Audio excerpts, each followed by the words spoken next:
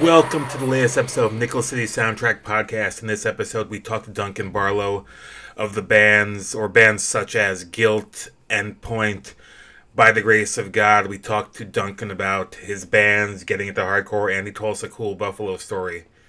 So we recorded this because we forgot to put it on the actual episode, the intro that we usually do during the episode. But also I wanted to put a little trigger warning because we talked to Duncan about subjects such as suicide and depression. So if those things might not be something you want to listen to, feel free to stop the episode. If not, please enjoy this latest episode of Nickel City Soundtrack Podcast. Peace. I'm Mark. I'm Chris. And we are here with Duncan Barlow of various bands, including Endpoint, Guilt, and others. By the Grace of God, I feel like there's a Black Widow or Black Cross in there. I was not in any of the crosses. Oh, okay, none of the black bands. You weren't in any of the black bands. No. Fair enough. So this is how we're gonna start off these kind of interviews. We're doing this for the first time. Give me your best Buffalo memory. My best Buffalo memory is there's a few. There's so many characters, but we were staying at Garrett's house, Garrett Kahn. Yeah. And it was 92, the summer of 92, and his mom was such a saint, but Rob and I are upstairs doing an interview with Garrett that would never see the light of day. And,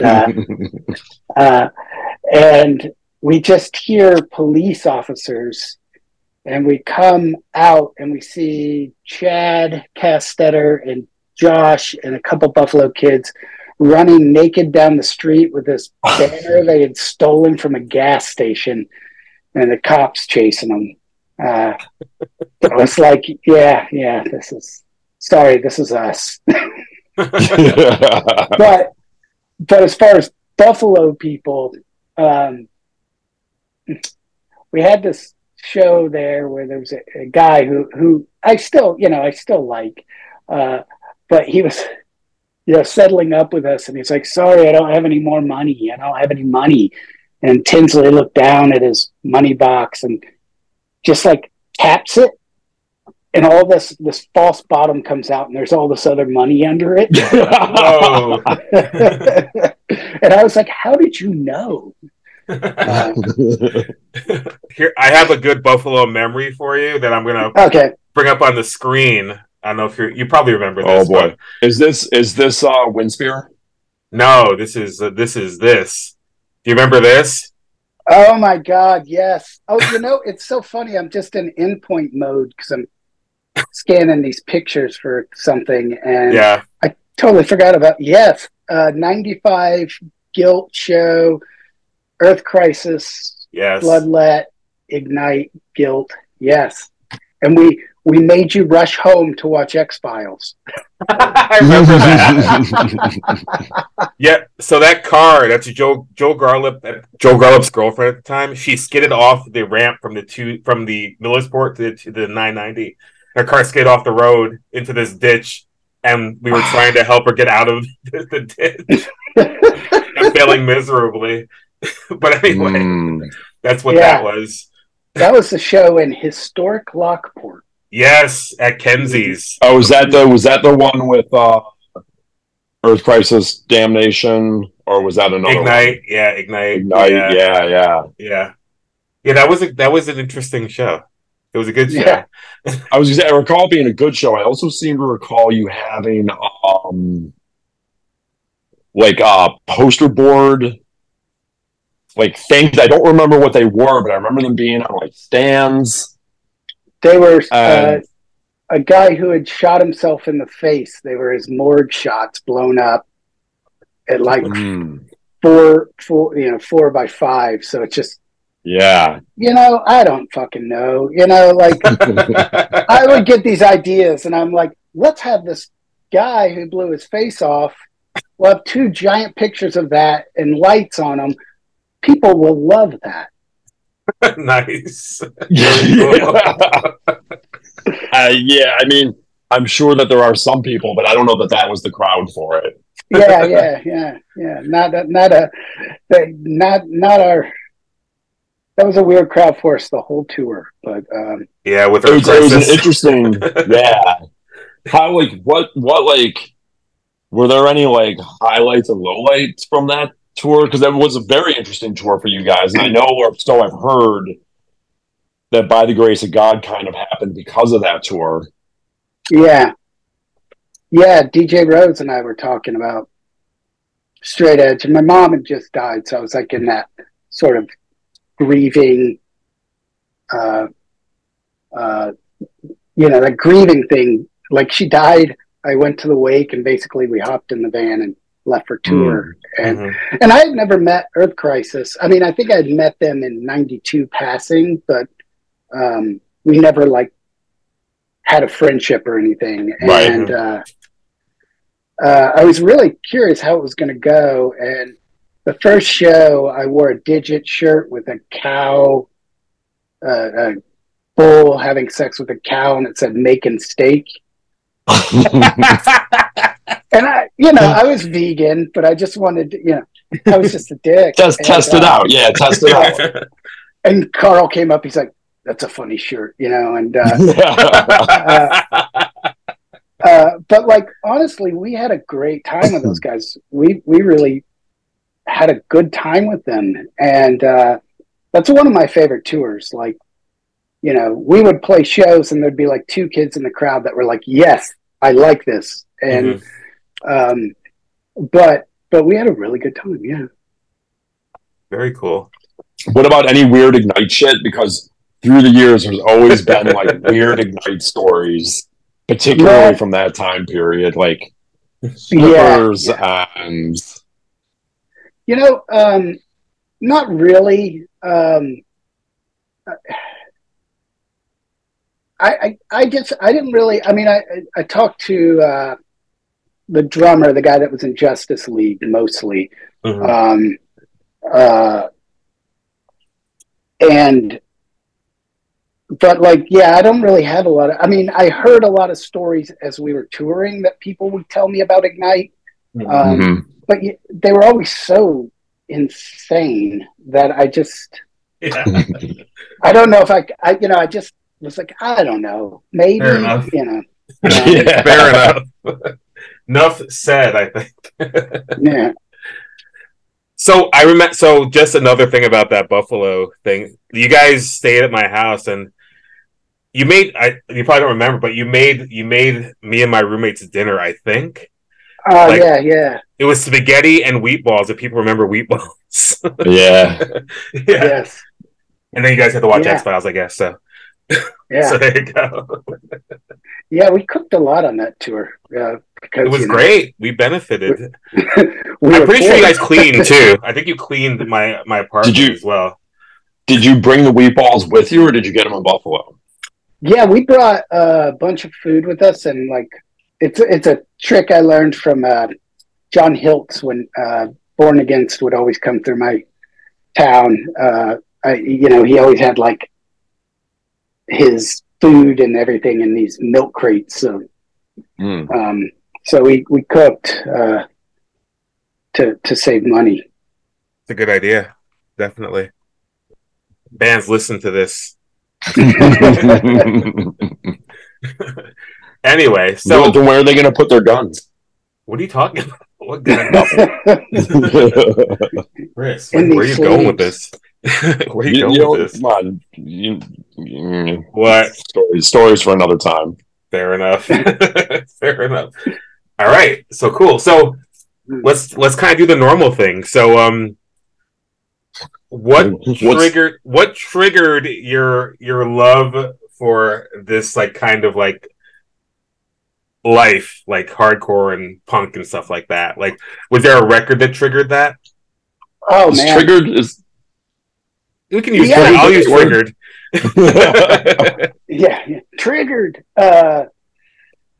Like I was pretty lucky because when I was a kid, my sister was really into like got into new wave by total. I don't even know how she did it. So we were like in the late 70s, early 80s. We were listening to stuff that kids in Kentucky weren't listening to, and she would babysit, and then we'd go to the record store and buy stuff. And then she got the Sex Pistols at one point, and I didn't really like it too much. I thought it sounded bratty. And then one day in like 81, I'm giving you a very brief version of this, because it really is a longer story that had like a local cable music channel that played like the Clash and the Ramones in the late 70s. And I was super into that. And then one day we went and she bought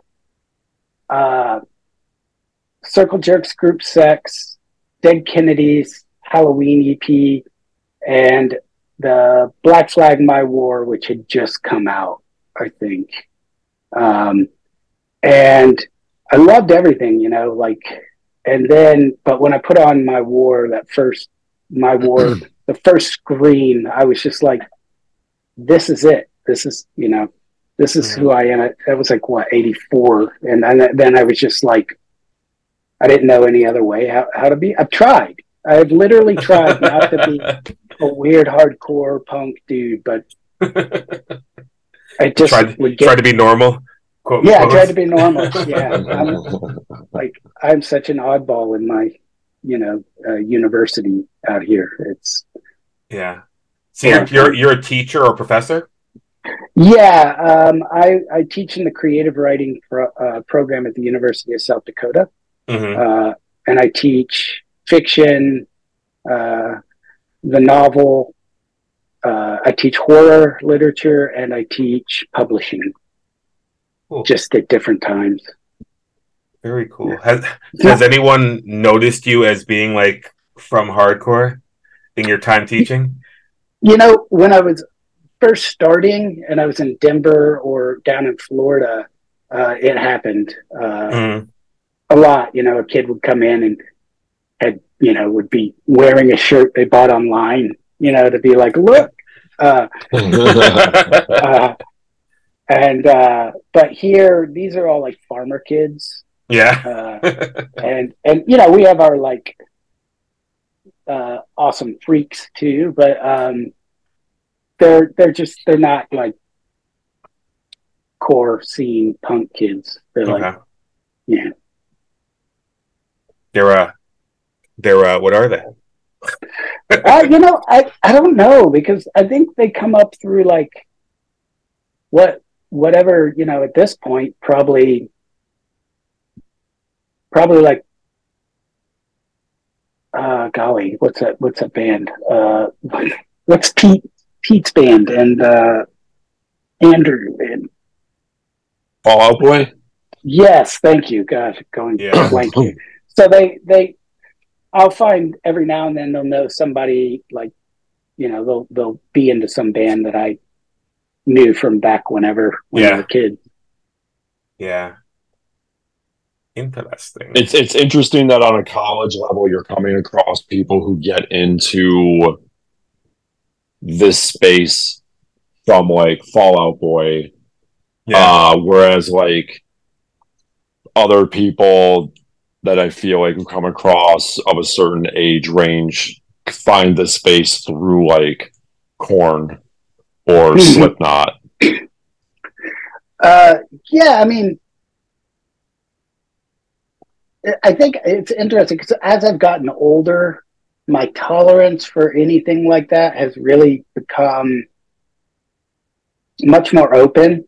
Like now when I hear, like, I'm in a store and Korn comes on, I think, this really was pretty good for what it was. Like, you know what I mean? Like, that's exactly how I feel.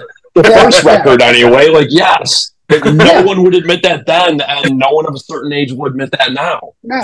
And as much as I hate to say it, when I hear The Beautiful People by Marilyn Manson, I'm like, this was a banger. I get it. I totally get it. Yeah, totally. Yeah, They had some tracks. There were tracks there. Tracks. There were tracks. As the kids say. That shit slaps, as the kids say. Yeah, Slaps? I don't know about that, Chris. So maybe it's a New York thing. Jill played with Korn. Oh, yeah? Yeah. I mean, it makes sense. They did that tour with Sick of It All.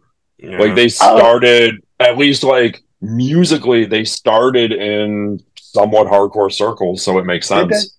Yeah. I mean, I don't know about, like, when they started the band and those early days, but they definitely did, like, a tour with Sick of It All. I think they did a tour with, like, Danzig or something. Oh, really? Oh. Yeah. I know they played a Battle of the Bands with Strife. Oh, really? Yeah, that's how I first heard the name, and that was before they broke. Wow. And but like, yeah, it was really weird. Like they were on the Ozzy Osbourne tour, and they had a day off, so it was going to be them headlining and Geezer Butler. But Geezer Butler canceled, so I got a call that was like, "Hey, do you want to open for Korn?" And I was like, "I don't know really who they are, but." He's like, "It's sold out," and I was like, "Then yes, of course." yes, we do.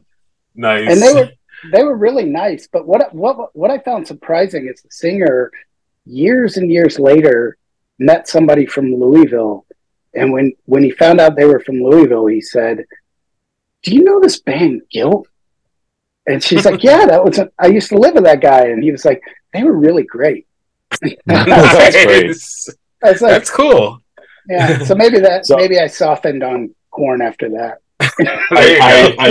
I feel like I've told this story before, but I'm going to tell it again because it's such a great story. Mm-hmm. A friend of mine interviewed Korn for like some local Buffalo music magazine, and the singer used to have HIV tattooed on his shoulder. Weird. So my friend asks the obvious question. What's it like being a gay man in a heavy music scene? Oh shit!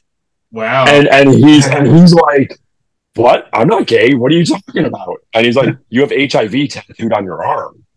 And he's like, "No, HIV. It's my nickname, HIV. Oh my god! Oh my god!" And he like freaked out about it. That's funny. I love that story.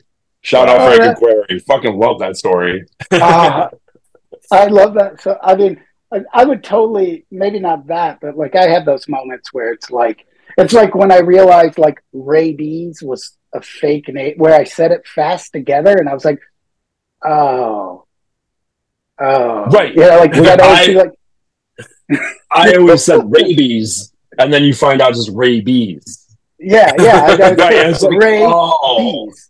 Right, like, yeah. Now you get it. Huh? Now you get it. Yeah, like, I'm an idiot. Stop it, Chris. It's just fucking. But like, I remember, like, and we really thought that, like, you know, because that first Korn record has the one song where he just starts screaming, "I'm a F," you know, and they had a shirt. Because we, like, when they played Buffalo one of the times when they were bigger, Mark, what's that Buffalo shirt printing company? Core City? No, it's like a big one. They do like, are they still around? That I don't know, but they were like huge, and they printed the Korn shirts. Yeah. And my friend worked there, and he just got, like, for whatever reason, the shirts had that on them. Yeah. So he just printed the shirts with just that on it, and we would wear it to shows. Oh, really? Like, not like the hardcore shows. We'd wear them to like the barcore shows, and you can imagine how that went over. Yeah, well, how was that reaction? You know, those barcore bands like Mudfoot and like, or whatever those bands were, you know, like the bands that played with like Nail. Yeah. Those dudes thought that they knew how to dance, but they didn't. Yeah. So, like, we would go to those shows, and if they tried to, like, get weird with us, we would just out mosh them or out dance them, and they would leave us alone. Fair enough. You know, because they didn't know. Like, they had no idea. Like, I remember I was at a Nail show in Niagara Falls, and I'm just dancing, doing my thing, and a couple of guys didn't like how I was dancing, so they were going to, like, jump me on the next song. and I didn't realize it, and I just started like dancing, and there was like, oh yeah, we can't deal with this. Okay, Like, fair enough. Yeah. And I'm wearing a freaking shirt that says, there's like, this is too much. I can't deal with this. Yeah. Nice. So what was your first band of note that, like, by saying of note, maybe put out a record or play, well, what do we say? Put out a record or played outside of Louisville, I guess. Oh, that was Endpoint. Oh, was it? That was the first. That was the first one to play outside Louisville. I was gonna say, like, I feel like Endpoint was that was the root of it all. Yeah. Yeah, I mean, if you count across the river in like Jeffersonville, Indiana, I had a band called Substance that opened for Soulside on their first tour. Mm-hmm. But what was that band like? We were trying to sound like DC bands, but it was like the first band I really played guitar in, so it would end up being me. Like they kind of formed a band without me, the drummer and bass player that went on to be Crane, and I was like, all right, you guys, well, I guess I'm going to start a band that's going to be better than yours. It's going to be called Death Watch. Yeah. Yes. So we were Death Watch for a little while before we became Endpoint, which, the rest is history. The rest is geometry. I don't know. I mean, I as much as I love Endpoint, Death Watch might be a better name. Just saying. I mean, I know. I just can't, I don't know what happened. I think we were having trouble getting shows. I could see that. I could definitely see that. Yeah. And I gotta say, like, sorry for this.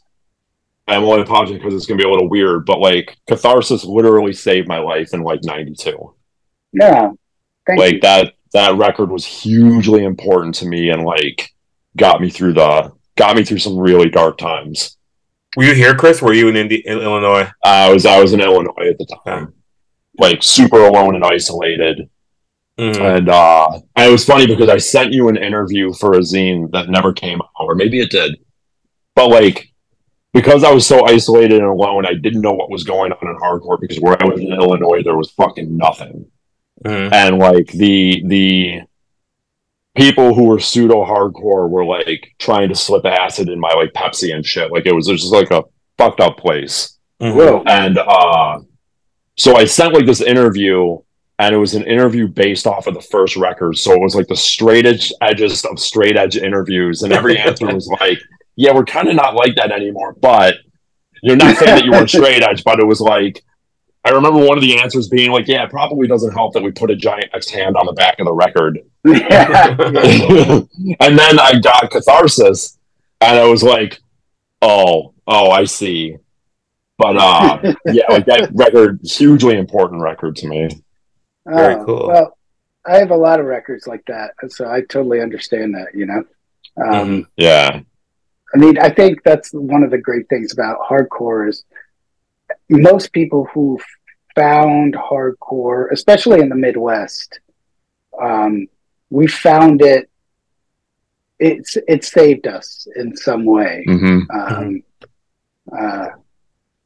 It wasn't necessarily like maybe in New York and the surrounding areas where it was so big and you know what I mean? Like there was a whole culture behind it that in the Midwest we didn't know. So we were all kind of like, and the hardcore bands that we grew up with in the Midwest were like De Kreutzen, and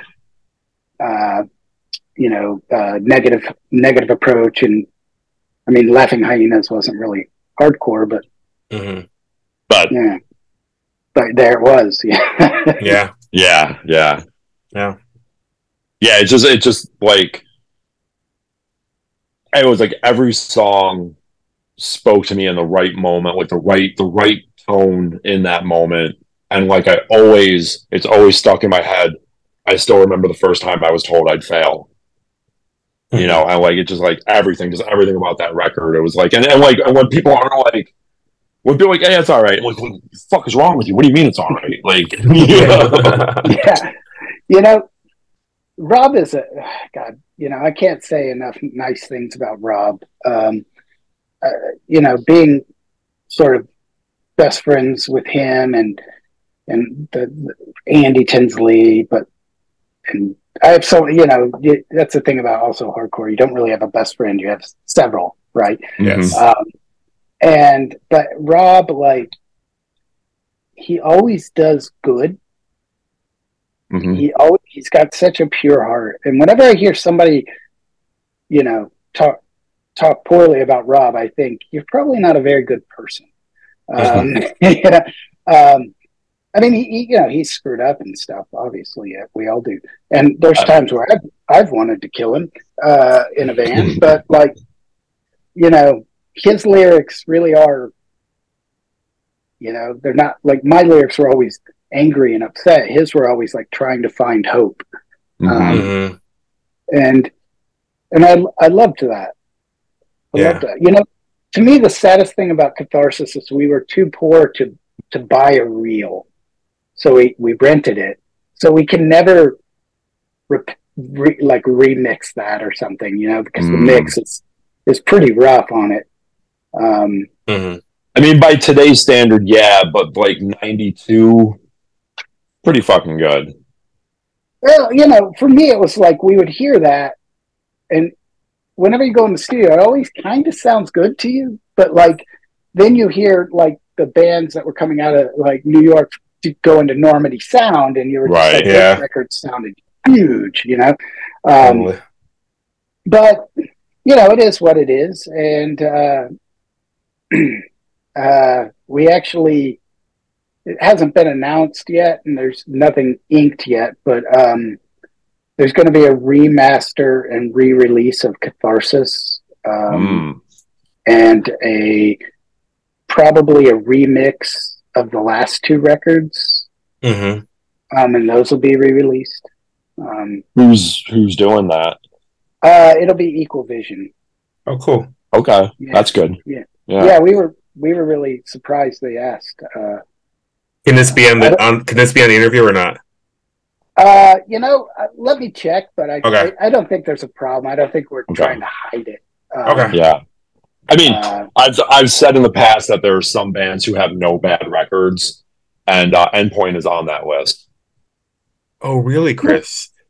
I mean, I know everyone doesn't agree with me, but Endpoint is on the list of no bad records. I want to hear the bad ones. What? Mark, do you think there's a bad one? No, I'm just Chris is gushing right now, and I'm just checking his gush. Like, I'm sorry, but like, Endpoint was a hugely important band to me, like in the early '90s, and yeah. So I'm sorry. I'll stop filleting. It's okay. I have several bands I feel that about too. So. I love Guilt also, and we'll get into Guilt, but like Catharsis.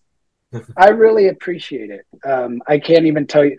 Like, I think when I was younger, I didn't know how to take compliments or nice things. People would say, "You were so good tonight," and I'd be like, "We sucked," you know. And I still can't take compliments. But now I really appreciate it because, I mean, I think about how different my life would be without the bands and music I did with the friends I had, and it wouldn't have been remotely like. I mean, I'd probably have a lot more money, but but you know, I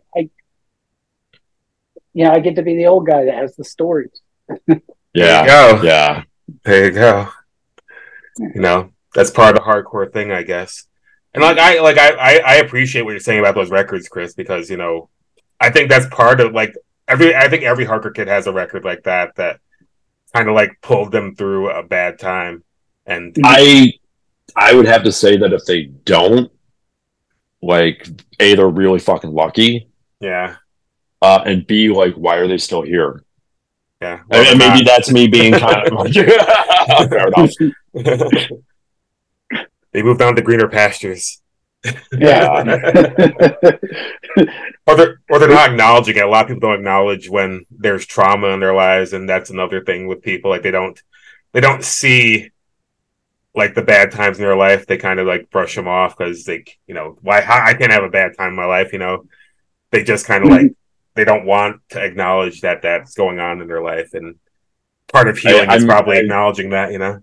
Yeah, I mean, I wish them the best, but like I yeah, I mean that was a really dark time, like falling asleep with a knife at my wrist. Like it was a fucking dark time, and it's like not anything I would wish on anyone or want to relive, but I acknowledge that it was there.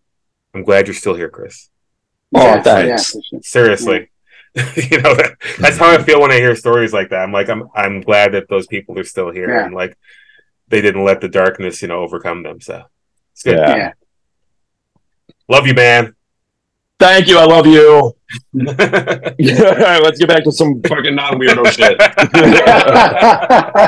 I appreciate it. I appreciate your honesty. Well, let's get the guilt. How did like so guilt was around when Endpoint was around, right? Am I correct in saying that? Contemporaries? Yeah, so guilt kind of started around 91. Mm-hmm. But didn't guilt have another name? Was it? But yes. Like what was it? Like Shutdown or something like that? No, not Shutdown. What was it? Step Down. Step Down. I knew it was a down something. Yeah. So this band had a really funny beginning. So after Endpoint would practice, Lee Fetzer, Kyle Noltemeyer, and two other guys would play music. They, with a different drummer, and Lee on guitar, and Kyle would move over to guitar. And everybody would kind of hang out at our practice at Kyle's house. And, so they'd be practicing in the other room while we would watch, like everybody's girlfriends would come over and they'd want to watch like whatever 90120 or whatever the hell they were watching. And, and so we just kind of hang out and I play ping pong or whatever. And what Andy Tinsley was supposed to sing for the band. And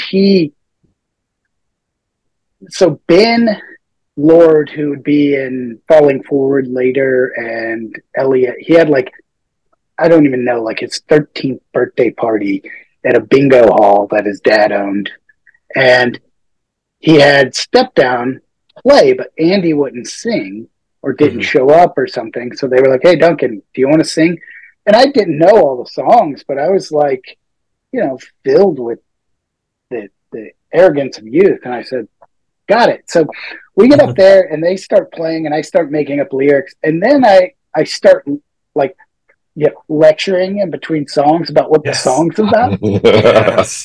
Just having a great time. And then they were like, well, why don't you sing for the band? And I said, all right. And so we did Step Down for a little while, recorded a pretty bad demo. And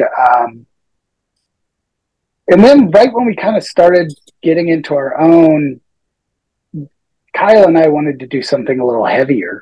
So we were when I was on the Catharsis tour, so that's how long the Step Down was, I wrote I basically wrote the 10-inch while I was on that Catharsis tour. And I came back and I was going to have John Cook from Crane drum, and we practiced, but I think it was a little too heavy metal for him. So I played Kyle the songs and he loved them. So we said, all right, we want to do these songs with guilt or Step Down. And two of the guys were like, nope.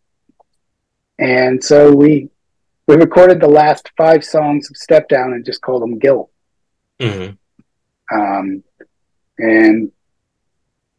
so we never played the Step Down songs as Guilt until we did the reunion show in May. So wait, the first 7-inch you never played until May? Yeah.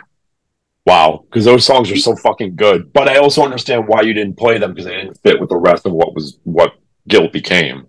Yeah, and I didn't, I couldn't sing them and play guitar at the same time at that time. Mm-hmm. So yeah, the Guilt show, we just Ashley played bass on it, and Lee Fetzer flew in, and we played the 7-inch at the end of the Guilt show. Wow, Nice. It was a lot of fun. A lot of fun. See, those songs are. I mean, Guild has an extensive and incredible catalog, but like that 7-inch is so good. Yeah. My girlfriend's like, I really like Guilt, but that Blame song is the jam. Yeah, she loved Blame. yeah, Nice. yeah. It's so good. Like it's so good. Very And cool. it was always like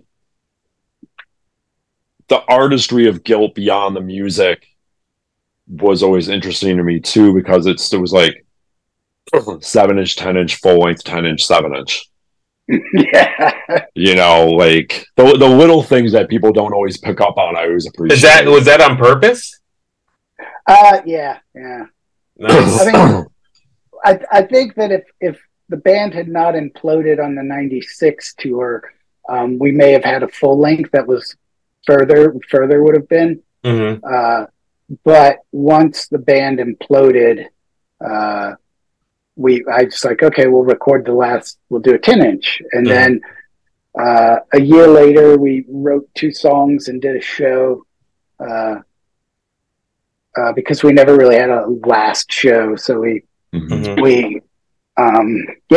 so banged those out and gave it out free at the show. It was us and Ink and Dagger and a band called Out.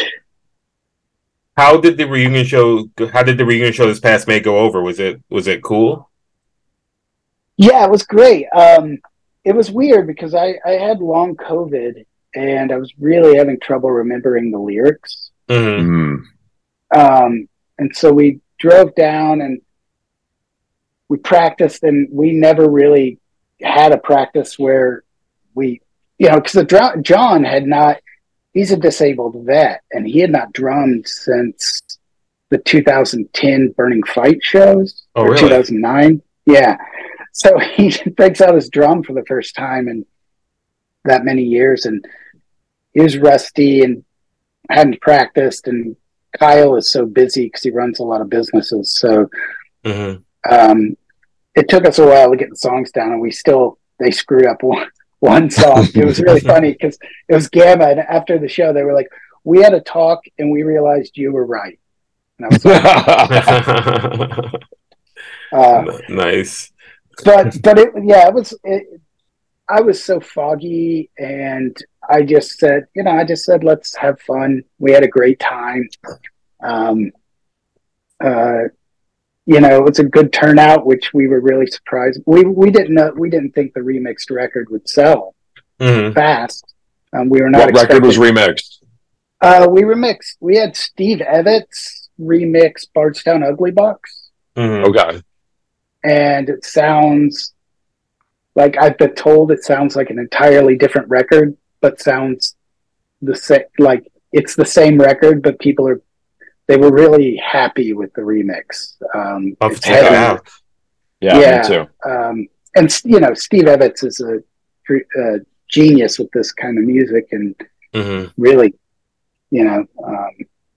really loved working with Steve. So it turned out really great, and it sold out in like a few hours. And so their Death Wish asked the record label to reprint it so they could get some. Which was cool. Very cool. So who did the record? The guys who did my solo record, they're called Mind Over Matter. Okay. They're like a boutique label. They're great. They do Damien Dunn from Culture. Oh yeah. His solo stuff too. Oh cool. And so like the records are all like different variants, and the covers are really beautiful, and it's thick vinyl. It's really a really cool label. Awesome. Very cool. Nice. So do we want to talk about the implosion of Guilt? Yeah. What happened? Like, what is this implosion? What happened? Give us the quick rundown. Well, okay, so we'll back it up and go to early '96. Kyle came to me and said, "Hey, I'm going to move out," because we had lived together for years, and he's like, "I'm going to marry my girlfriend, so I'm going to move out, start working for my dad, and I got to quit the band." And it was like, it was really kind of, he took me on a walk and showed me the ring he was going to propose to Hillary with. It was really, sweet. And I was like, I totally understand that. I wouldn't be in this band either. And so we asked, I had been friends with Matt Weeder, and he had been wanting to move to Louisville. So I asked him to play guitar. And at first we really got along. But on that tour, there were two things. One, Ashley. So I was in such a deep, dark depression at this time that I was just a terrible person to be around. And I know that now, at the time I thought the whole world was wrong. But so I was very set in my ways. Matt Weeder and I started really butting heads. And if you know Matt, he's the kind of guy he is. He's always sort of been the kind of guy he is. He's strong-headed. He's opinionated. He's a good guitarist, and that he and I started hitting heads, and started arguing a lot. And Ashley and I were arguing a lot. And Ashley was going through some really dark stuff too. So the last show of that tour, the tour was doomed. It was supposed to be us and Bloodlet. And Bloodlet got offered, sent their demo in and the record in, and Neurosis picked them up to do a tour as support. So they dropped off this, and I put in Kindle on, and the agency really didn't want them. And fought me on it, and then eventually dropped the tour. So a month before the tour, I had to book an entire tour, which did not go well. So there was a lot of arguing between bands and as well. And so after we played our last show, Ashley, John, and I had talked about being a three-piece because we knew it just wasn't working with Matt. So, but Matt, we would find out later, was planning to quit anyway. So it was going to be kind of a mutual thing. But when we got back, Ashley got an offer to play with Ink and Dagger and Split Town without telling anybody, really.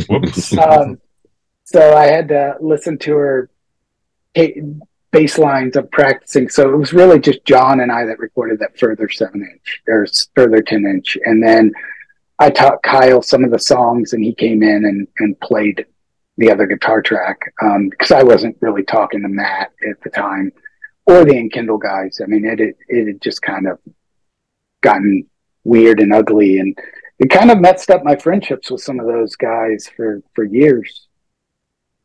Yeah. So it was a, and I know that I was a lot to blame with it. It took me years to sort of work out. Part of me moving from Louisville was, I knew that I'd had a suicide attempt, and speaking, that's the topic of the hour, and I just kind of said, I got to go to grad school. I got to get out of town, and and it was really the only thing I could do, and it was the best thing I could do. Move to Denver and just, but now I most of those friendships are totally repaired. I don't really talk to Bricky much. Still love the guy, but he's out in LA doing his LA thing, and I haven't really been out there. But yeah, sorry, that's all my stories are quite long, and often it's great though. back on them. Yeah, but it was a bad scene. Yeah. Yeah. Mark Bricky lived here for a little while. I know. For a few years. Yeah. Yeah, he was in and around Buffalo for a little bit. Now he's going to Disneyland every day. Yeah. or something. Yeah, according to the internet. According to the internet. Yeah, but yeah, Right. so that's guilt. Yeah, that's guilt. That got dark there. Yeah. Well, yeah. I mean, guilt was kind of a dark thing anyway, so it's not really that surprising. So what was it like being on Victory? Because you always hear all these Victory horror stories, but you put out at least 2 records on Victory. 3, 4. Well, 4. Yeah. Well, I mean with Guilt. I guess with By the Grace of God, there was 4. Yeah, so it couldn't have been that bad if you like 2 bands on it.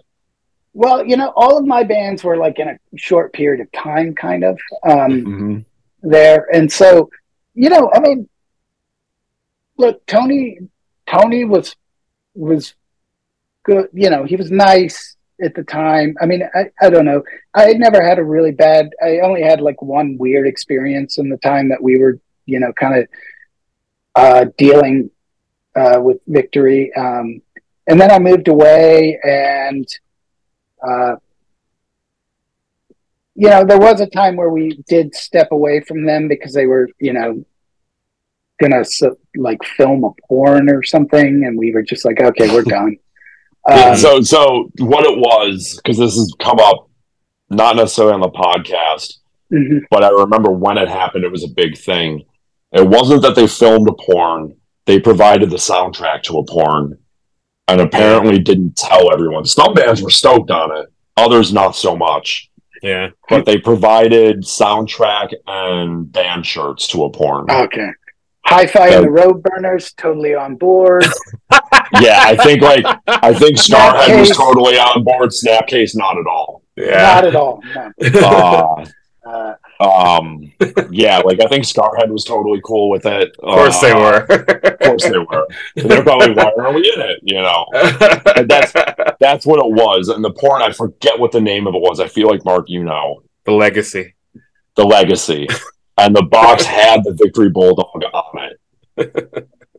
And like I remember it was like a huge controversy when it happened. Definitely. And then just a few short years later, Burning Angel was totally fine. Yeah. Yes, Joanna. Yeah.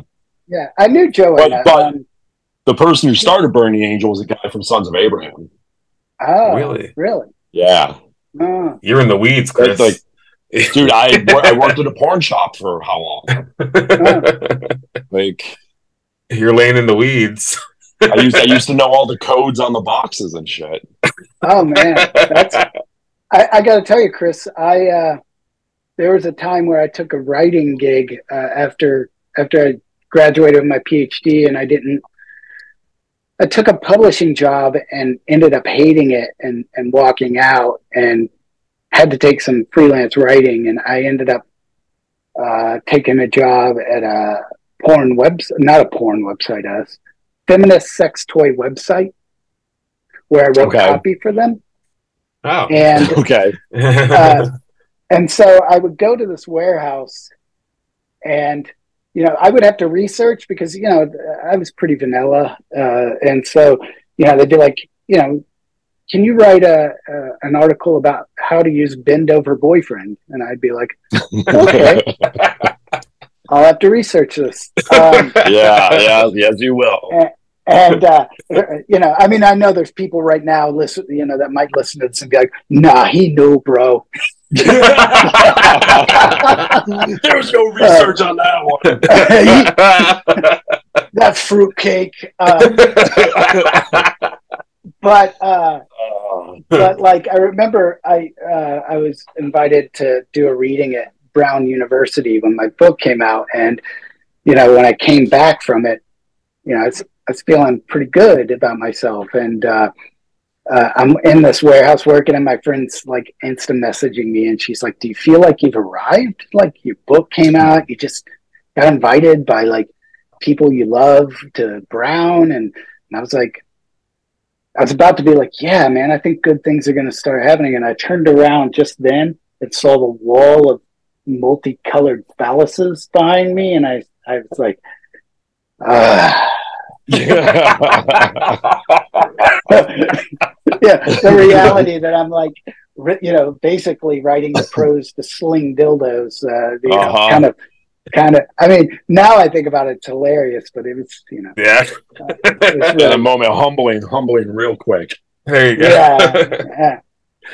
But like, yeah, so we, by the grace of God, had gotten off of Victory, and we were thinking about like talking to like Fat Records, because we had just done a tour with like Good Riddance and AFI, and the opener on that was at the drive-in.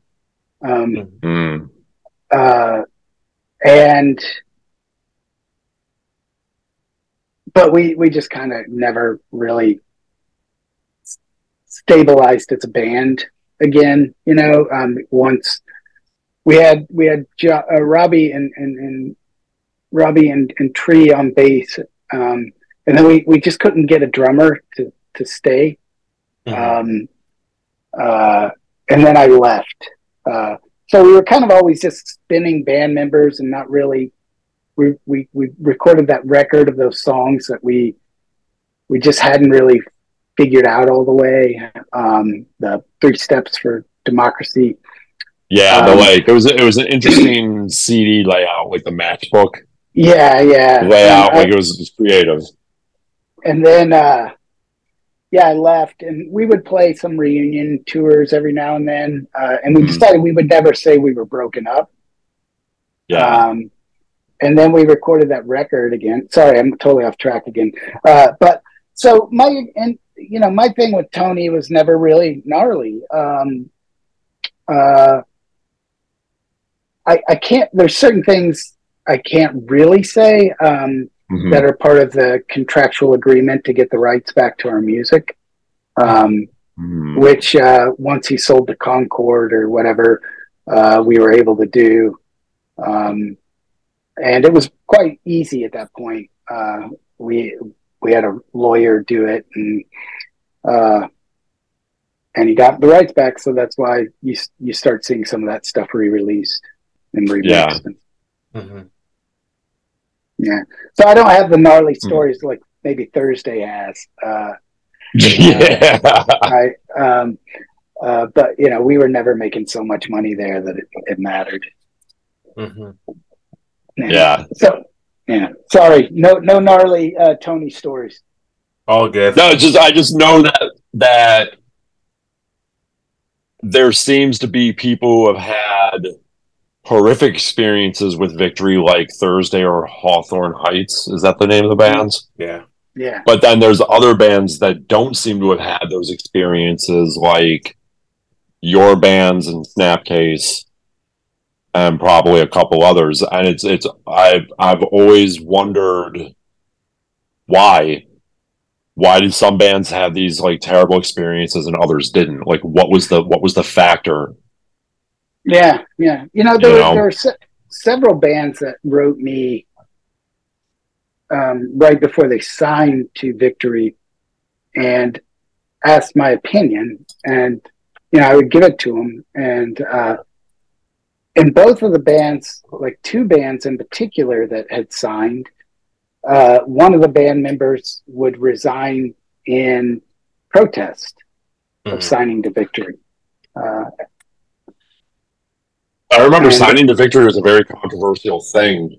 Even before some of the stuff came out, like it was very controversial to sign to Victory because they were seen as like a major label, even though they weren't.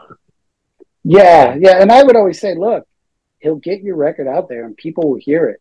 I can't tell you if you'll get paid the way you want to, but that's what your lawyer's for. Right. Yeah. But that's the same thing I said to the Get Up Kids when they asked me about Victory or Doghouse. I said, look, a big label. It's a bigger hardcore punk label right now. People will get your record. Yeah. Mm-hmm. Yeah, I mean, and for all the shit people talk about Victory and Tony Victory, you at least have to give a measure of respect from taking that label to putting out a fucking Inner Strength 7-inch, which may be one of the worst and worst looking records in hardcore history, to then being able to sell it for how many millions? Yeah. Yeah, in less than 30 years. Good for Tony. It's Yeah. good for Tony. Good for Tony. Good for Tony. I mean, granted, there's a lot of blood built into those walls, but like there is, you know, it's an it's impressive endeavor. It's what it is. Yeah. It is what it is. A lot of blood, sweat, and heartache in there. And a big giant bowl. Yeah. Some more than others. Definitely. I mean, I'm a believer in you give what you get. You know, it's like, you know, the energy you put out. Not necessarily that being true, but like I think that works how it works a lot of times. Like you put in a certain thing, you put in negative energy, you get out negative energy, I guess. But I don't know. It's what it is. I've always kind of lived by that type of say credo. I don't know. So are we talking about By the Grace of God, or are we just talking about By the Grace of God being on Victory? What are we talking about, Chris? I don't know, but you know, by the grace of God, man. So was that the last band that you did as a new band? No. I did some bands in Denver. Actually, one of the best records I think I ever recorded was part of like kind of a solo, what would have sort of been a solo band, but it was a band called D Biddle. We did a record called Rabbit in the Moon, and that was one of my favorite records of all time. It sounds pretty good, and the songs are interesting. And I played bass in a band called Lion Size that was real fast in Denver. And you know, actually, Shane Trost, who was from Buffalo, used to be in Delta 72. Remember Delta 72? Yeah, replaced me on bass. Ah, interesting. You know, Buffalo connections all over. Yeah, Buffalo's everywhere. Buffalo's worldwide, yo. Everywhere. Was that Chris? It's everywhere. Buffalo's everywhere. Yeah. I was just in Denver a couple of years ago. What was I in Denver? I was in Denver for work. I was just in Denver a couple of years ago. I was for work. I was in Denver. I went to say that place, Red Rocks. I went there. Oh yeah. Yeah, I didn't see a concert there, but I went to sightsee there and stuff. And I went to Denver. Yeah. Okay. Yeah. Denver's cool. How long were you in Denver? I mean, I was in Boulder for a couple of years and then down in Denver. So I think I was there from 2000 to 2008. Okay. And never wanted to leave. I love it before it became super gentrified, but it was I really loved it there. Yeah, I remember going in there like a couple of years ago, like so many things are being built in Denver, and I can guarantee you most people can't afford these things that are being built in Denver. So, yeah. Just like here in Buffalo, I was paying $500 for like an apartment in Denver at the time, and you know, I came back a few years later to try to get away from academia. It's like after my dad died, and I had to pay like $1,300 for a place half as big with no direct sunlight. Great. So after a year, I was like, I'm out. I feel like Buffalo was much the same way, because I feel like the last house I lived in Buffalo was like $600 in rent or something. Yeah, Mark, I don't know if you ever went to that house, the one on, I think it was on Niagara, if I remember. I remember. Right.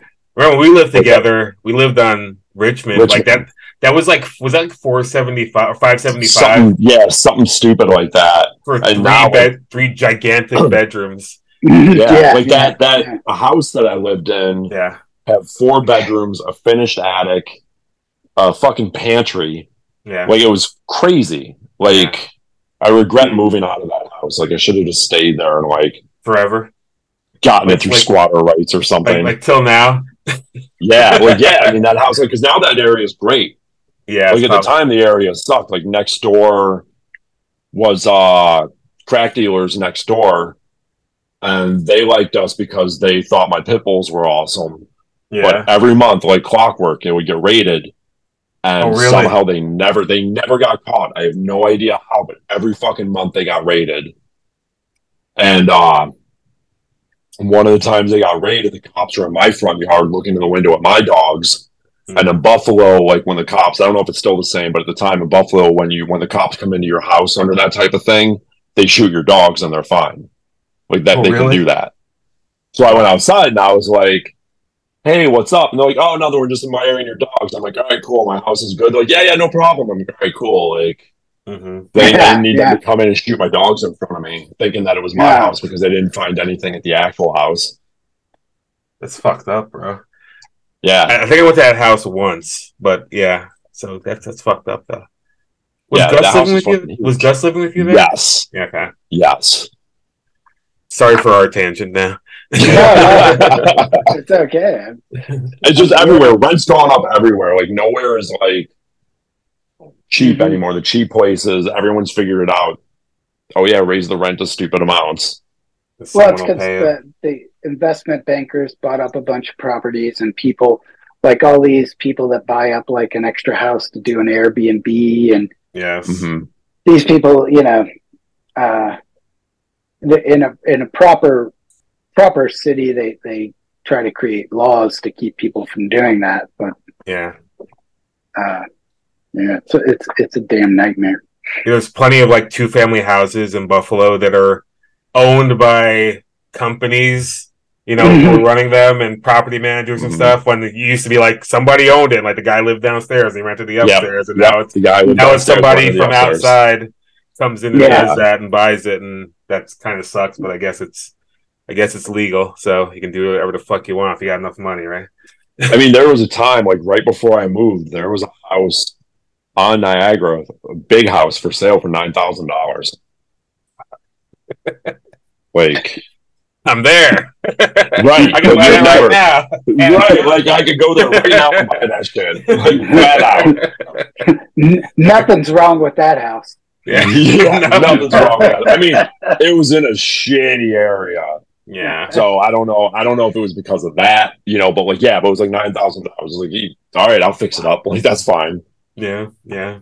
Oh well. So let's get back. Let's back to music and Yeah, yeah, hardcore and not yeah. not gentrification and the uh, evils of the world. Let's get back to the good of the evils world. of the world. So when so you guys have played shows as By the Grace of God / Endpoint like in the last few years. Like, how does that stuff kind of come together? We did it. I think we did about like 4 shows like that, Mm-hmm. maybe 5. Yeah. Um, we had done so when our friend Jason was diagnosed with cancer. We did a reunion two nights in Louisville. Mm-hmm. Face Value played with one of them, with us on one of them, and um, we gave all the money to Jason's medical bills, Mm-hmm. and it was all right. We had a fun time for what it was worth. I was a little stressed because I had to do everything, but it's just like the thing where I had to like meet with one of the band members and run through the songs with them, and then meet with another one, and then we'd all meet together as a band and go through the songs again. Mm-hmm. But it was great. We had a good time. So we got offered to do a couple shows in Europe when By the Grace of God and Trial were going. And so we thought, I asked the other guys and not, they didn't want to do it.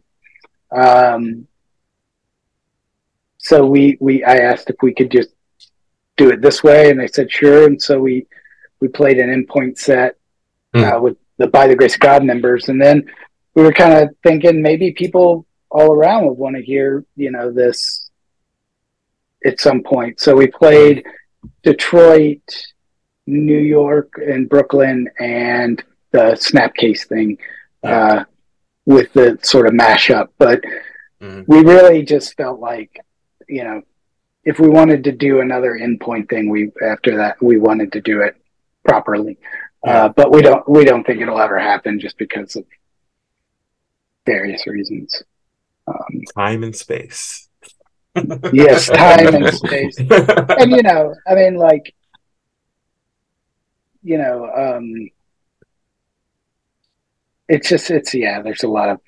there's so many different members, it becomes a pain in the ass to try not to offend somebody with this. I hear you. Yeah. I think my band played that show. You did. Black X. Yeah, we played that show. Grade was supposed to play, but they couldn't play, so they called upon Black X to play. One of the only Black X shows we ever got paid for, though, which was cool. Wow. We got checks, which is crazy. Whoa. I had a great time watching you guys. Yeah. Thank you. Yeah, it was fun. Like, that was a fun band to do, even though I was old as fuck. I still am old as fuck. So it's Black X was great. Okay. We had ones of fans. Ones of fans. Tens of fans. Tens of fans. We did get to play with Judge, though, which was cool. So that was twice. We played with Judge twice, which is cool. You played in Chicago with them, yes. didn't you? Or, I played with Judge in Chicago, which was cool because I don't know if we just become a band, but like our friend, our guitar player lives in Chicago, and he knew the guys promoting the show, and they were like, does your band want to play open for Judge? And like, we weren't getting paid. I think we did get paid though, which was cool, but we're like, sure, it's freaking Judge. Let's drive out to Chicago and play with Judge. Why the fuck not?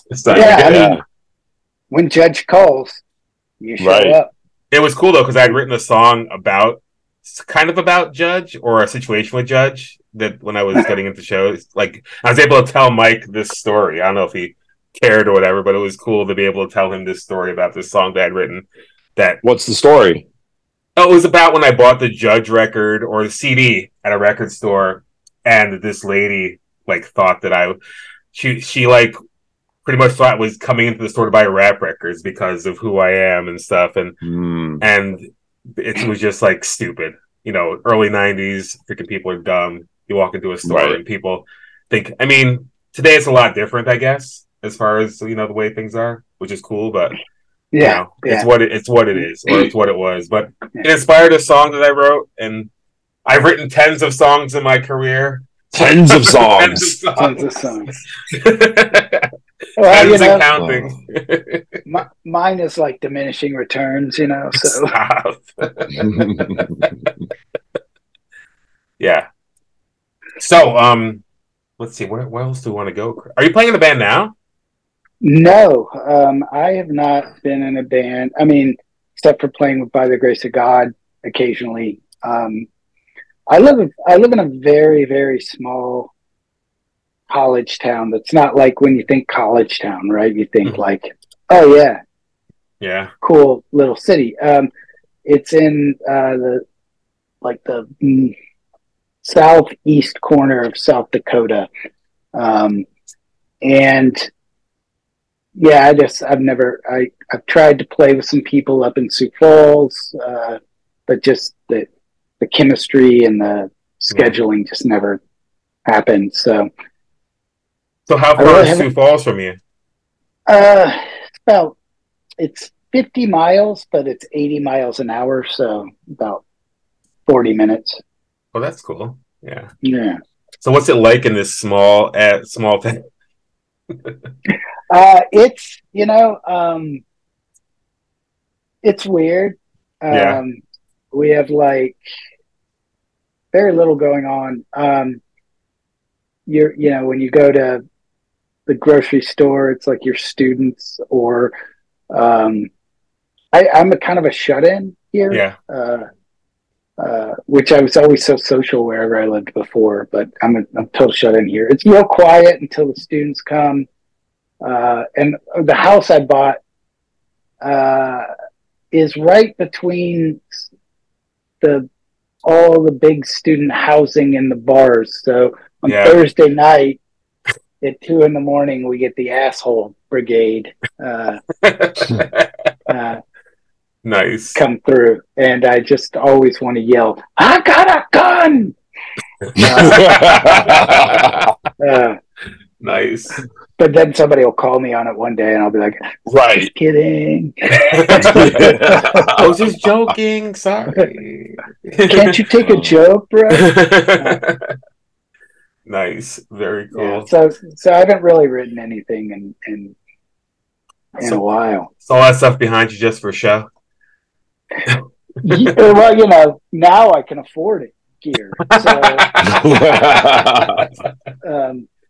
every now and then when I play, and yeah.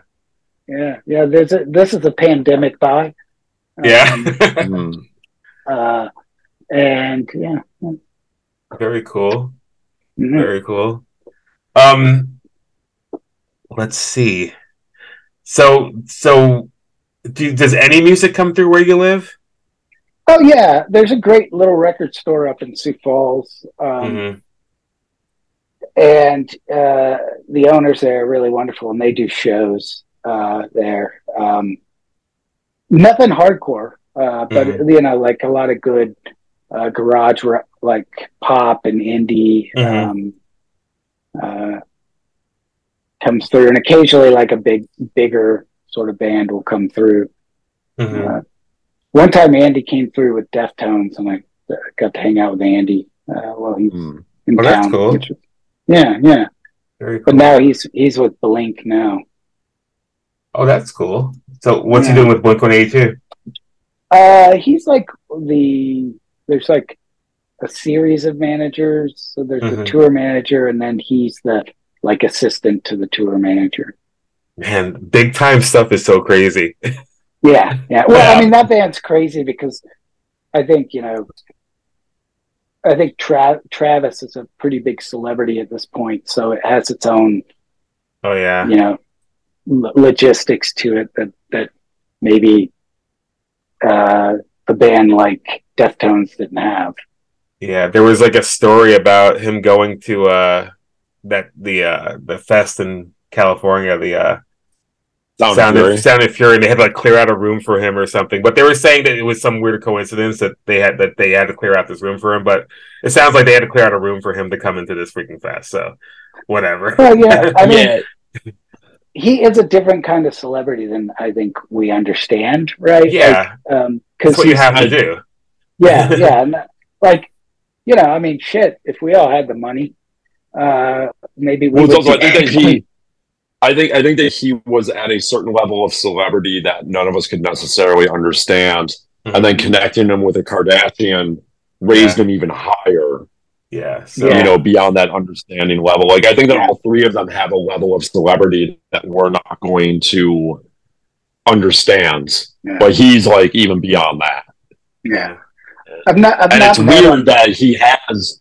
I'm saying it's weird that he has that level of celebrity. And he's trying to come back down into like Sound and Fury space, like spaces like that. That like, not to say that he never went to before, but it's like, you're even bigger now. Why are you coming to these places? He likes the music. He likes the tunes. All right. I'm just saying, like, you weren't here before. Why are you here now? Oh, you mean? I don't know that. Maybe I know what you're saying. I know what you're saying. Like when he was kind of a celebrity, he didn't come around, but then. Now he's but now that he's like a mega, like he's like, people gossip column level celebrity, and then here he is like watching God's Hate or whatever the fuck, I have a quick question: is there a Sioux City, South Dakota, and a Sioux City, Iowa? There's a Sioux City, Iowa, which is 20 minutes from me. Okay. And then there's a Sioux Falls, South Dakota. Oh, I see. I'm reading it wrong. I live in between. Yeah. No, that's so confusing for my friends, by the way. Yeah. Most of them think I'm in North Dakota. Yeah. Yeah. It's funny. I'm looking because I typed in hardcore shows like Sioux Falls. You're near Sioux Falls? Is that where you're near? Yeah. Okay. And like metal concerts comes up and Fozzy and Trapped are coming to Sioux are coming through. So Trapped is coming to a place called Big Sports Bar and Billiards. Like how the mighty fall. I mean, that sounds like the perfect place for them to play. I agree. Is that the band that challenged Riley to fight from the metal band from Power Trip, and then Isaac from Everything New York stepped into the ring. Yeah, so weird. It's like the greatest bait and switch I've ever seen. Oh man, what such a weird time. I really wish that would have played out. Yeah. Like, even Ice-T was even involved in that for a second. Right. Like it was crazy. Yeah. Ice-T just asking the questions like he does in SVU. Are you telling me you want to fight? Yeah. I mean, he pretty much just plays himself at this point. The best actor ever. Yeah, I've had friends who have worked on SVU. Yeah. And they said that like he's like off camera, like texting or whatever. They basically point the camera at him, he puts his phone down, does his lines, and they move the camera and he goes back to like back to his phone. Just talking to Coco. Yeah. Like he's got it down, like just one take T. One take T. So let's get into unless you have other music questions, Chris. Do you have No, I think I'm I don't want to like fillet any further, so I think I'm good. So let's get into the Wyatt questions. Do you want to get to those real quick? What are the Wyatt questions? Oh, I thought you said white. I was like, let's get into South Dakota, so let's get into it. Anyway, I imagine it's a snowstorm there. Do you consider yourself to be a positive person? Oh, that's tough. As long as it's not about me, yes. Okay. I mean, I try to be optimistic. I'm far more optimistic than I was when I was younger. Yeah. So I think I tend to be pretty optimistic and try to be positive. But I am a depressive, so sometimes my cat is really... Oh, cats. Oh, come on, as a person who's clearly had, I'm guessing, lifelong depression bouts or living with lifelong depression, have you figured out any of your triggers? I don't know if it's triggers that I know, but I do know when it has happened or when I just wake up that way. And I know not to fight it, but just, maybe that day I won't be on social media as much, or maybe I'll just, kind of read or watch movies or something, or, I used to try to fight it. But now I know that it's just part of who I am. And sometimes I have these days. And when I have a long bout, then I know I have to make some choices. So I start going to the gym, Yeah. How does your depression manifest? Like my depression manifests as anger. Anger? Yeah. Mine's like being underwater. Okay. Yeah. It's like everything's muted. I don't feel joy. I mean, I don't really feel anger. I think I used to. When I feel anger now, it's not through depression. It's through.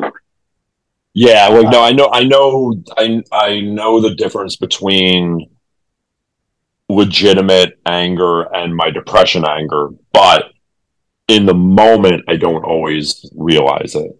And I know like one of my triggers for depression is lack of routines. Mm-hmm. Mm-hmm. Yeah, I can see that. It's crazy you Yeah. say that, Chris, because when I think about that, it's like when you have those situations, it's like you should have been able to easily navigate that situation, but you couldn't. Or me anyway. That's how I feel Yeah. when I get upset or angry with certain things. Like that should have been so easy to figure out, but Yeah. Oh yeah. Yeah. Like just not. yeah. Yeah. Like this was easy. Yeah. Like I could have just said this, and this, or did this and this and this, and then Oh nope. man. Right. But instead, nope, did this and this. And here we are again. Yeah. Exactly. I should And I have don't know figured if this out by now. you're like Yeah. me. I'll just sometimes be sitting in bed, almost falling asleep, Mm-hmm. and then I'll just remember something from fucking 20 years ago I Yep. said where I just get really anxious about it. Yes, yes. Yep. Where I'm just like, like, oh my God, I told Ian Mackay, da da da da da. And, I'll just like, Yeah. just be like, oh, you must have thought I was such a dipshit, or whatever. I totally get that. Oh, the Oh horror. man. So is to switch gears, is there good food where you live? No fucking way. In Sioux Falls, there's really good in Ethiopian. There's really good. There's a great Vietnamese restaurant where I can get these tofu banh Mhm. There's some fine dining places that have decent food, but like here where I live, we have 4 pizza places, and none of them. I mean, like we have 4 pizza places. The local one just went out of business, and Domino's is the by far the best of those 4 pizzas. That's Right, rough. like that's Yeah, we that's It's hard. we did just get a legit Mexican restaurant though, so we're pretty happy about that. Nice. that's Very good. cool. Those are always good to have in that area. Yeah. You have any good Mighty Taco Yeah. memories? Oh, Mighty Tacos. Speaking of fake Mexican. Yo, the realest you'll ever get. I was not a fan, and that Oh my would God, drive what? that would drive everybody crazy. That would drive everybody crazy in Oh, the bands. I would also joke and call it Slidey Taco. 'Cause I don't think I could eat the churros because they weren't vegan or something. But I think you mean the now, empanadas. yeah, the The empanadas. empanadas. Yeah, yeah. But I didn't like beans. I mean, at that time, man, I had no taste palette. I like ate, peanut butter and tofu bland. Like I just mm. I don't think I even had Asian food until I was like 20. You know what I mean? Wow. So like I've grown a lot as an adult. Nice. But yeah, did you like the Mighty Taco? I'm not a fan myself. I mean, Oh it's my something. God. It's something to eat, but it's trash. Sorry.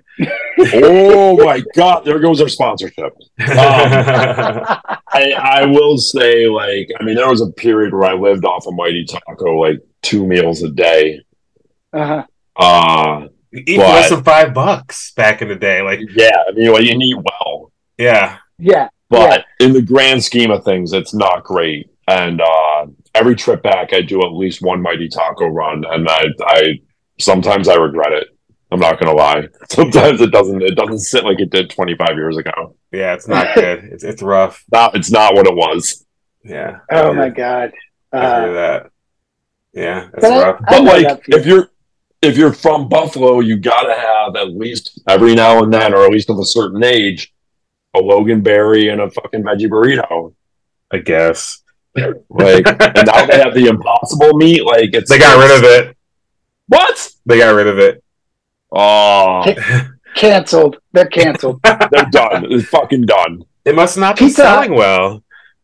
Pizza Hut did that too. They had this like Beyond sausage pizza that was Yeah. amazing, and then they're like, "Just kidding, fuck you." And I was just like, Well, Kentucky Fried Chicken did that too. They had like fake "Yeah, chicken, but they did it for like a month, and then that was it. That was like, we're done. Yeah. And with all the market research they did on that, I can't believe that's what they were like. Yeah, this is the one we're going to put out there because it wasn't very good. Yeah. I hear that. But I always try those things because I'm like, look, if those companies are going to meet us halfway, Totally. So I mean, I'm glad Burger King still does it because when you're on the highway driving between South Dakota and Colorado, it's a lot of nothing, and you could get an Impossible Burger, and it's like, yes, you've succeeded in life. I know. I mean, like, think about it. When we were eating those Nature's burgers, that fucking sand in a box. Yes, was not the best. Yeah, you would not think that in our lifetime Burger King would have a vegetable burger, or whatever. Yeah, we used to get, because I'm vegetarian. We get a Whopper without meat. That was the yes. That was the move. That was the move. It was just like lettuce, tomato, and onion, and ketchup. It was disgusting. Disgusting. What a life! What a life! I want an Impossible Whopper now. There's not a Burger King near me. Really? You don't have Burger King like with a Whopper? Actually, there is. There is, but I don't know if it's open. I would have to check. Where are you living now? I live in Astoria. New York. In Queens, in New York City. Oh, okay. I was like Astoria, like Washington, Oregon. No. You live with Chris Novoselic? Living in his like carriage house. Yeah. That'd be sweet, I think. Yeah. No, it's cool. It's expensive, but it's cool. Yeah, very cool. Very nice. So what else you got, Chris? I don't know, man. I don't know. So are there any? Do you have any music planned in the distant future after this? Or are you open to playing more music, like with old bands? Yeah. I would play music anytime. I feel like a part of me is gone now that I don't get to play music. Mm-hmm. And I just kind of I have a setup at home to record, but it's not the same as like that energy exchange between people. Yeah. And it really drives me crazy. And I was always blessed to live in like Louisville and Denver, and both of those places like are very music cities. Very people are serious about it. They're not just like weekend warriors. But no, I've been finishing up a novel, and I've really been spending all my time on that isn't work. But I would love to. I would absolutely love to. And Pennington just keeps starting bands and moving and breaking them up. Nice. And I'm just like, I want to play the band music. Oh well. So what's your other question, Chris? What's the last book you would recommend? You mean like this is the last book on earth I would recommend, or like what's the last book that you read that you would be like, oh, other people should read this? Well,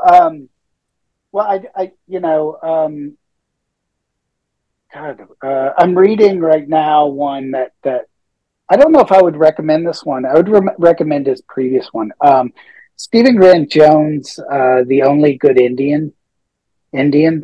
It's a sort of a native horror novel, but it's really well. I mean, he's a really strong writer, and it's very unique how the point of view shift around. But the one I'm reading right now is for a class I'm teaching, and it's called I think it's I'm going to get it wrong. My Chainsaw Heart, and it's the really popular one that he wrote recently, but it's written in a way through sort of a teenager's point of view, and the other one just feels more mature. It's a book. Very cool. Uh, Awesome. or I could also recommend, Theory of the Novel. If you wanted to read that one, it's a real. I'm sure it'll be a real page turner for you. I don't know. I mean, like I feel like some of the people that listen to the podcast, like I feel like that we have an older listening base, and some of the people who are like really excited for the podcast are like people that started out as like hardcore kids, but now they're like neuroscience scientists and prisoner advocacy lawyers and shit. So maybe this is something that I talk about actually. It's like the difference in sort of certain generations of hardcore. I was like, our generation was very political and very involved. And I think it's amazing how many people that we know that have gone on to do remarkable things, right? Like become doctors, therapists, work at huge companies doing, their sort of like social outreach and I think that I think it's really remarkable. I think it says something. I think it says more about us than the music ever could. Is like, even though the music's a part of it, but the music, you listen to it, you would never think like, you listen to Looking Glass Self, you wouldn't think that two of those people would go on to get their PhDs, right? Like exactly, yeah, definitely. Yeah. I mean, it's people using the hardcore foundation to change their small parts of the world. Yeah, and somehow, and go ahead. Oh, it's just like somehow there was a couple generations where, and this is nothing to slight them, but they lost the focus of like what hardcore maybe meant beyond the music. So these are conversations that I've had. I've mentioned a couple times on the podcast and conversations I've had with Mark and some of other friends, like in private, the dumbing down of hardcore.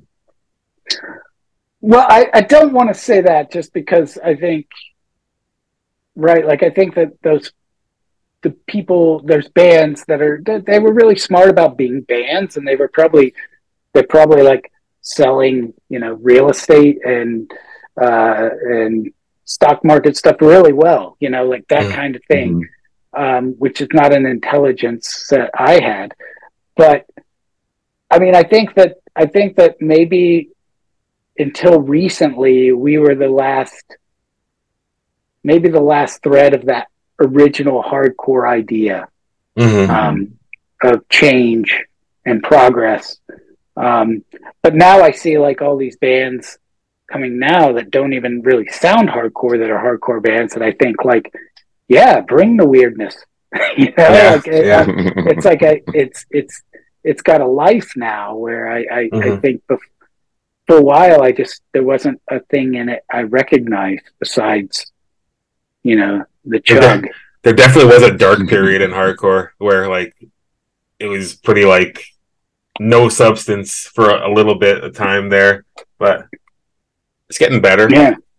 Or it's back or whatever, it's cool. there's like was dead period here in Buffalo, but everything's kind of back now, which is really cool. So it's good. It's very good. It's exciting. I see a lot of hardcore people follow me, or I'll follow them back that maybe I don't really know, but like they post stuff of like these newer bands, and I'm like, this is so cool to see, right? Like, it's like somehow sounds kind of grunge, but also hardcore. Yeah, definitely. So what are some newer bands that have caught your interest? Well, I mean, some of them that are not really bands anymore, like Have Heart, I thought was really pretty interesting. And what's the band they did after? Is that Fiddleback? Fiddlehead. Yeah, they're a band now, or that's a band now. Yeah. Yeah, and they have a new record out that I haven't listened to yet. Cool. I'm not a fan of Pat's voice in Fiddlehead. So it's I know that Fiddlehead apparently they're great. I mean, I've heard some of them like, oh, this isn't bad, but something about his voice doesn't work for me in that band. The cool thing about him though is like he's a teacher, right?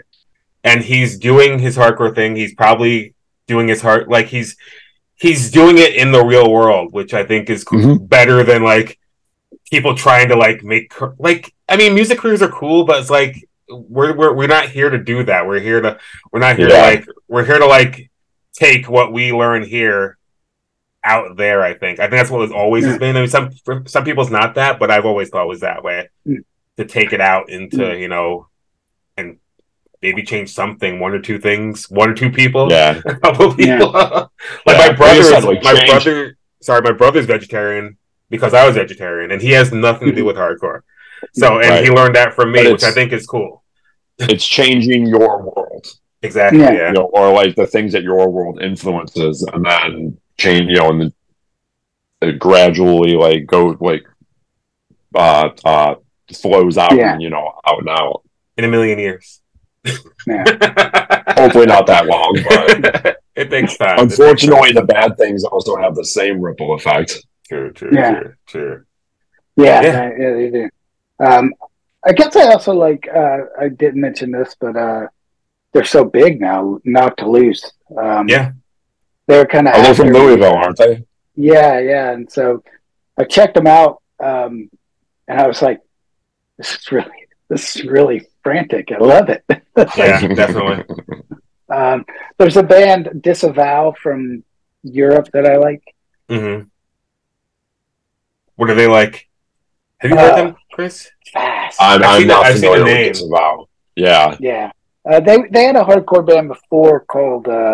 We played with them a few times, and they were great too. And I feel bad. I'm going blank on their name. They had these great shirts that were like, no racism, no homophobia, no drugs, Yeah. That's always cool. Europe always got that right about hardcore, Yeah.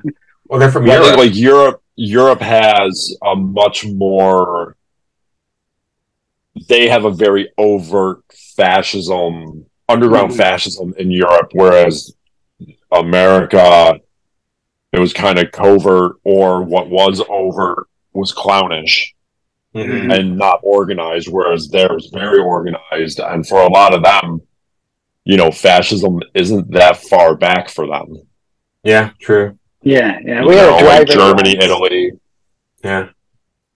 We had a driver once that we brought to America. He went on a By the Grace of God, the Good Riddance tour, and some Nazis showed up outside the parking lot. And I may remember this partially correct, but he grabbed something like a hammer or something and just walked out there to go just start smashing their heads. And, he's like they don't take they don't take any of that. They don't take it because it's a very real thing. Yeah, they don't talk. There's no talk. There's no discussion. There's no I grew up with that guy. There's no, like, oh, you don't understand. Like, no, it's literally smash fucking fascists. Yeah. God bless them. God bless them. God bless the Euros. By the grace of God, may they continue their fine work. Way to wrap it up, Chris. With no guilt. With no guilt of doing it. With no guilt, we come to the end point of this interview. There it is. All right, awesome. Yeah. So thank you for coming on, Duncan. This is great. Thanks for hanging around. Sorry I got the time wrong. I'm an idiot. It's all good. You were far from an idiot. We're I mean,